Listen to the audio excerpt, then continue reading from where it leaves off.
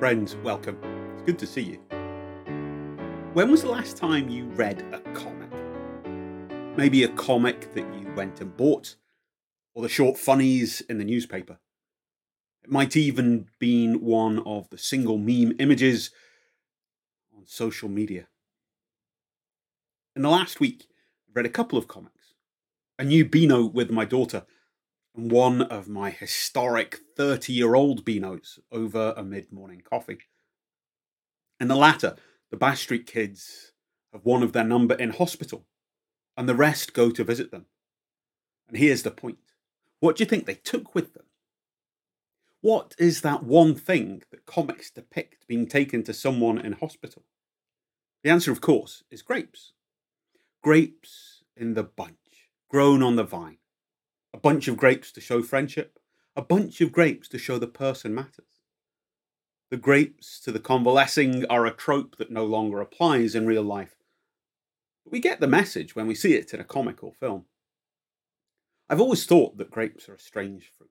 They grow best on old vines in precise conditions. And the vines can't just be left to it. They need pruned and cleaned, protected and cajoled into producing fruit. To get the best grapes takes a lot of work. The best fruit comes from hard work and making sure the growth that is hindering the good, sweet fruit is removed. In our reading today, Jesus talks about being the vine, to which we are attached, from which we grow fruit.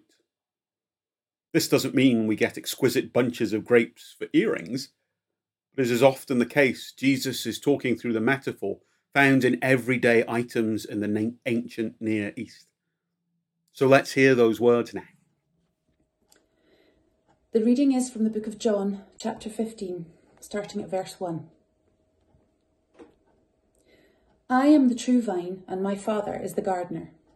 He cuts off every branch in me that bears no fruit, while every branch that does bear fruit, he prunes, so that it will be even more fruitful. You are already clean because of the word I have spoken to you. Remain in me, and I will remain in you.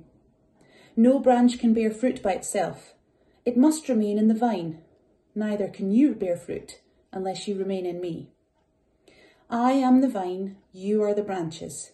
If a man remains in me and I in him, he will bear much fruit. Apart from me, you can do nothing. If anyone does not remain in me, he is like a branch that is thrown away and withers. Such branches are picked up, thrown into the fire and burned.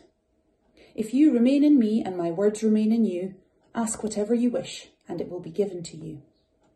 This is to my Father's glory, that you bear much fruit, showing yourselves to be my disciples. As the Father has loved me, so have I loved you. Now remain in my love. If you obey my commands, you will remain in my love, just as I have obeyed my Father's commands and remain in his love. I have told you this, so that my joy may be in you, and that your joy may be complete. My command is this: love each other as I have loved you. Greater love has no one than this, that he lay down his life for his friends. You are my friends if you do what I command. I no longer call you servants, because a servant does not know his master's business. Thank you, Claire. A passage about connections and about fruit we bear.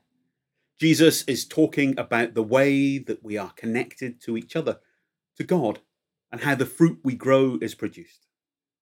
This is a reading that speaks about connection and is especially relevant in a year when connection in some way has been difficult.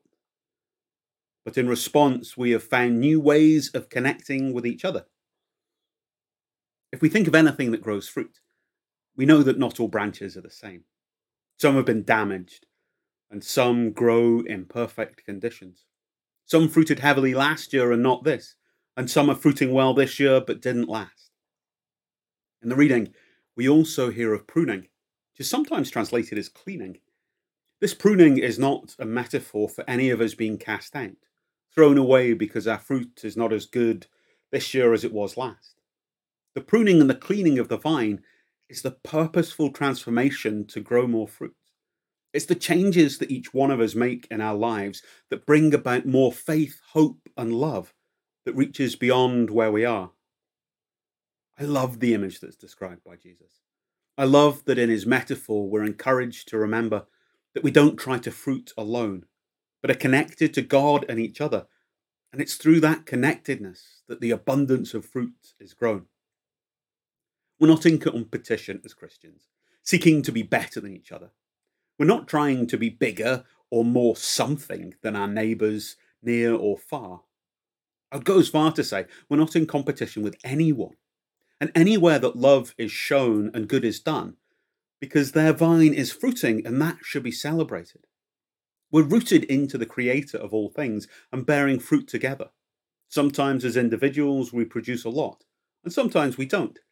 But that's okay. We're one vine working together and fruiting together, connected and caring. If we're connected in person via WhatsApp or over FaceTime, if we're connected over the garden wall or via telephone calls or Facebook Messenger, if we're connected through a love of old comics, over Discord, or in any other way you could imagine, however we're connected, we are connected, each responsible for reaching out to each other and to God. In our mutual connection, let us be like the Bash Street Kids. Let us bear fruit together and work together to show those who are ill or struggling or marginalised in some way that we care. Christ is the vine, we are the branches. Let us bear good fruit together. So go into your week as part of the living vine. Go from here to bear fruit and share that fruit with others.